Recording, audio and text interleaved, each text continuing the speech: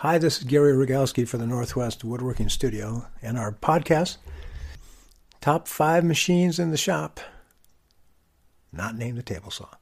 This podcast is a reprise of one that came out in season 1.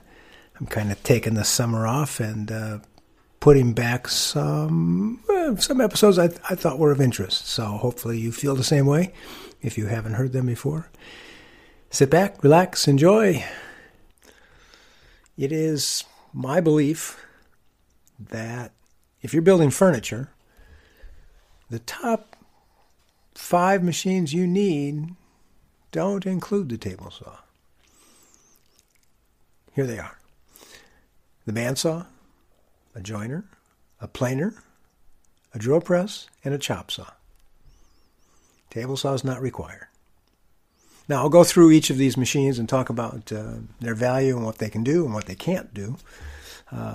But for now, I think you just push a table saw to the side. Space, I understand, the spaces can be very precious. I started in a basement shop. Many folks have a garage. They got one car space to put their shop in, or they move a car out and then do their work. Space is at a premium. And so it seems wasteful. It seems profligate to give up so much real estate to a table saw. Table saw is great. If you're making cabinets, you need to cut straight and square all day long. It's great. It has power. But consider what these other tools can do for you. Number 1 is the bandsaw. Bandsaw is top of my list. I know I started out when I was a young woodworker. My first tool was a radial arm saw. So everything I made was cut with a radial arm saw. So I made dados. That's it. Cutting grooves on them is insane. But cutting dados, cross grain, I could do. And so everything was made with a dado, and I dado things and glue them and screw them together. And there you go. There was my furniture then. So I started looking for a lathe, and I found a bandsaw instead. I found a Yates American bandsaw. And it changed the way I did my work because I could cut straight. I could cut joints. I could do so many different things. So that's the first machine I think you need. It's the most important machine in the shop for a furniture maker. You will, well, depending on your point of view, fortunately or unfortunately, need to spend more on it than you want to. If you want, write to me at come to the website, northwestwoodworking.com. Drop me a note. You can contact us there. And if you need a note for your partner to allow you to go out and buy this expensive bandsaw, I'm happy to write it for you. Because you need a good one. You need a good bandsaw, and you've got to get one bigger than you think you need. Because once you understand the number of jobs you can do, you'll keep going back to it. And the smaller bandsaws are underpowered. They can't really do the bigger jobs that we'd like to do in the bandsaw. And so, for my money, and I have a 14-inch, but I don't do much with it. For my money, you have to start with a 16-inch bandsaw or bigger to get the sort of power and mass is important, that the bandsaw requires in order to do good work. So, what are some of the things that the bandsaw can do? Well, it can rip. It can rip wood all day long. When I'm milling up stock for a project, I do it in a 2-stage process. I do rough milling, and then I do my final milling. And my rough milling is done with the bandsaw. So I get an edge straight and rip it to width. The wood is going to move in the Pacific Northwest where I live. The wood comes to us at 7 to 9% moisture content, and then the board sits outside at a lumberyard, soaking up moisture just like a sponge. And so the outside of the board is maybe, 9 to 11%, but the inside's dry, the outside's wet. You cut it open, it moves. Okay, so I allow for that. I rip my stock 1/8 of an inch wider than what I need and let it move. Let it sit for a day and let it acclimate now to the shop environment. But I count on that happening.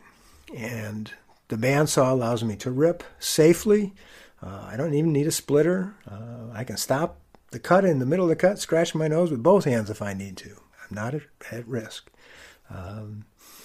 I do remind my students that their butcher uses one, so it will cut meat and bones. You do need to be careful, but it's so much safer than a table saw that I prefer to use it and do all my ripping, rough milling, with the bandsaw, both to width and to thickness, because not only can it rip, it can resaw. You can set a board up on edge and take a 3-inch wide or 3-inch deep pass or a 4-inch deep pass, or on my 16-inch bandsaw up to an 8-inch deep pass. Now, resawing can yield me veneer size pieces. It can yield me 2 pieces out of a larger stick. So my buddy Phil Lowe goes out and buys 16-quarter and cuts up all his parts out of this piece of 16-quarter for the same project. So you're the millwright here. You can decide how to cut your wood up. So it's so important to have enough power with your bandsaw to do that resawing. So there's ripping and there's resawing. Joinery is another job that you can do on the bandsaw and can do it quite well. I, of course, love having a fence on my bandsaw because that helps me dial things in, and the Yates has a rack and pinion, so it's real easy to adjust. So that's great. You can also cut curves. You can do circles with the circle cutting jig. You can cut all sorts of shapes. I cut my templates on the bandsaw. You can cut wedges. The Windsor guys showed me how to cut wedge. Curtis Buchanan showed me how to cut wedges. So you could do 3,500 of them, all the same size, with a simple jig on the bandsaw. I used to cut them on the table saw. Inefficient, risky, and not repeatable. So I cut tapers on the bandsaw rather than on the table saw. It's just, the list just keeps on growing. So I love my bandsaws, and it's the number one machine. It is the number one machine. Number 2 in my book is the joiner. So basically a hand plane flipped upside down, rotating cutter head, and it is going to give you an edge or a face that's flat. And then if you flip it up and your fence is set, it can give you an edge that is square to the face. So flat and square is what it can do. If you flip it over and do another face, the second face, so you've got a board that's about 1 inch thick and 4 inches wide. You join one face, flip it over, join that second face, and you have 2 flat faces that are not parallel with one another. You have to understand that the joiner cutter is in line with the tables. It's not parallel with these tables. So it's just going to give you a flat surface, not parallel surfaces. To get parallel surfaces, you need a planer. And lunchbox planers, those small portable 13-inch planers, are relatively cheap. And if you don't overtax them, they can do a fine job. Some things you have to pay attention to, not taking too big a pass, not sending super hard material through them and taking deep cuts. The thing that you cannot do with the planer, though, is take a board that you just got at the lumberyard that might be cupped across its width, it might be bowed across its length. You can't send that through the planer and expect it to come out flat. It will come out with sides that are parallel, but they may be cupped. You can press the cup flat, make the cut, and then it's going to recup. So in order to mill material, what you have to do is run a face through the joiner first to get it flat, and then run it through the planer to get it parallel. Got to do it. I'm going to go back and talk about some of the details on each of these machines. But let me get through my list first. The drill press is next. I think you need a good drill press. I remember talking one time to an engineer at Powermatic about drill presses and what sort of tolerances they made them at.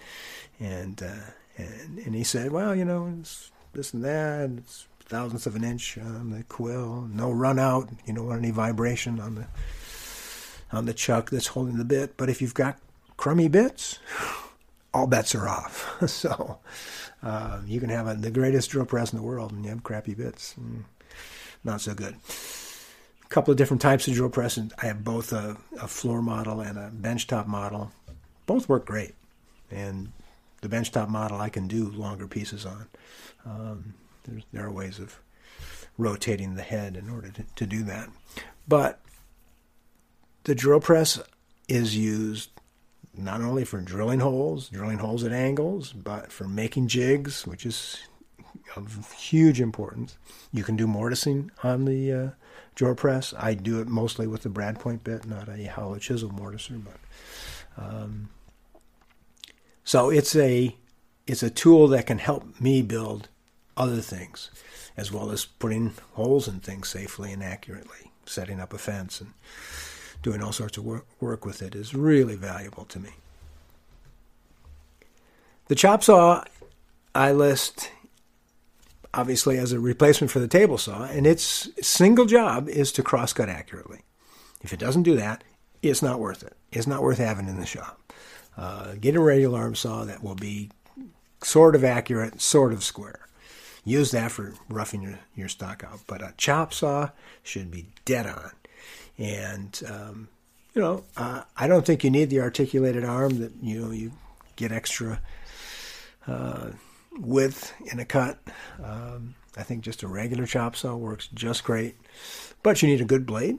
And if you're cross-cutting, which is what you're going to do on that tool, a good cross-cut blade. So we're talking 60 teeth at least, 80 teeth or better, an alternate top bevel, so that the grind on the carbide teeth alternate, so you get a nice clean cut.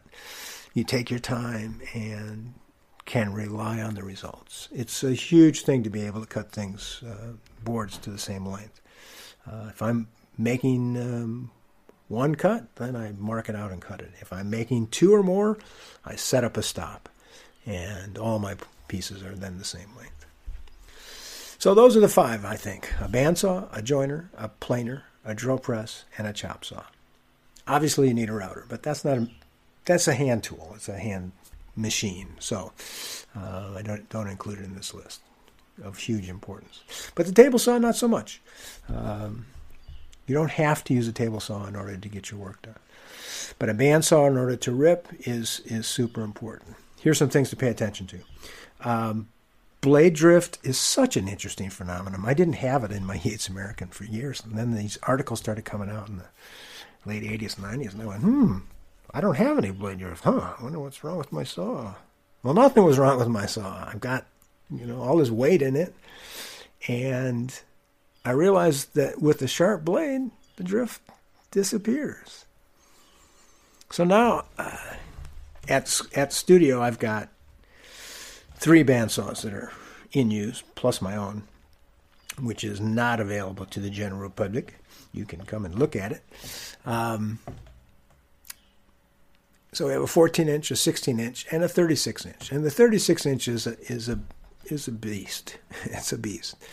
And that saw, like all bandsaws, the top wheel can rotate north and south. That's how you adjust the blade. You get the blade to track properly on the bandsaw by adjusting north and south. But this bandsaw, this Yates American Snowflake, can also adjust east and west. And I think that's where blade drift comes in. If your wheels aren't, if they're a little bit out, you're always going to get a little bit of blade drift. But have a sharp blade, and it disappears. Let the blade get dull, have the blade guide set too far forward, and you'll have problems. Clearly, I need to talk about the bandsaw in another podcast episode, but pay attention to the sharpness of the blade. I think it's of real importance. The other thing to pay attention to is to have the right blade on for the job. So when you're ripping or resawing, have fewer teeth. If I'm doing joinery or cutting shapes, I might want to have a 6 teeth per inch blade. Tooth per inch, 6 TPI. But for ripping, 3 TPI is just great. It's fine. I'm not looking for a smooth cut. I'm looking for an accurate cut. So I want something that gets through the wood pretty easily. There's not a lot of teeth creating a lot a lot of extra dust. And the problem you have with a bandsaw cut and blade drift is that it can't keep up with the amount of sawdust you're producing. It can't get it through the board.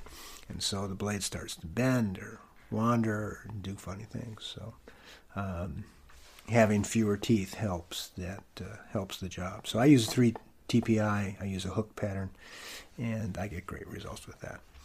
So that's of some importance. Know as well that if you're just using a high-speed steel blade, you're going to get dull. I mean, if you're cutting hardwoods, things get dull in a relatively short period of time. You use a carbide tip blade or a stellite tip blade, things will last quite a bit longer. Quite a bit longer. It's $1 a tooth, but it's worth it. So, depends on what you're doing. The joiner has that same sort of issue. It's a pain to have to change joiner knives. It's a real pain to have to change joiner knives. So I bought into the spiral cutter heads a few years ago and got me a bird cutter head, and I love it. It's the best. I haven't changed. Those are carbide knives. That's number one. Not high-speed steel knives any longer, but carbide knives. And I haven't changed those inserts yet. 2.5 years, almost 3 years, and have not moved them. So I take really light passes on the joiner at a very slow feed rate. Not so slow that I'm going to burnish the wood or burn anything, but fairly slow, and I'm not taking more than the 32nd of an inch per cut.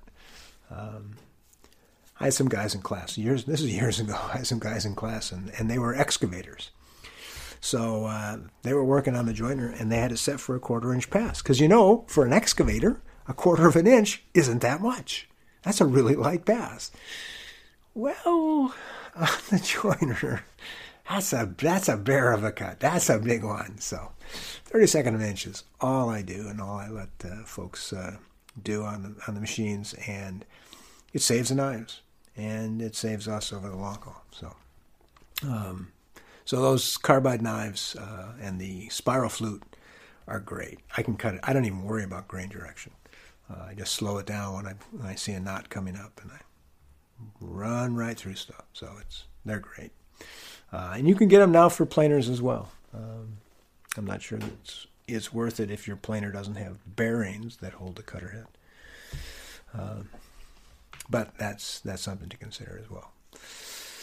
So these are some of the issues I think we run into, and why I prefer these 5 machines as the most important ones for a furniture maker in the shop.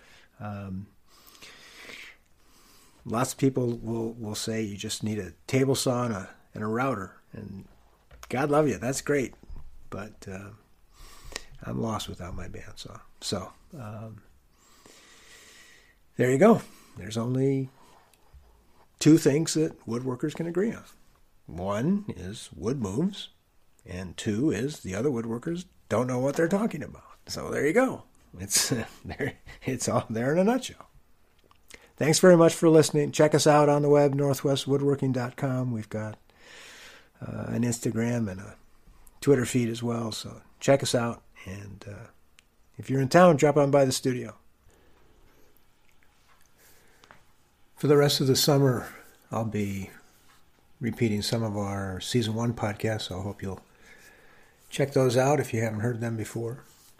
Marshaling my energies for our next season of podcasts. Thanks again for listening. If you have a question, drop me a line on coffee. Buy me a coffee. I'd be happy to answer your questions. Appreciate your listening. Thanks much. Bye-bye.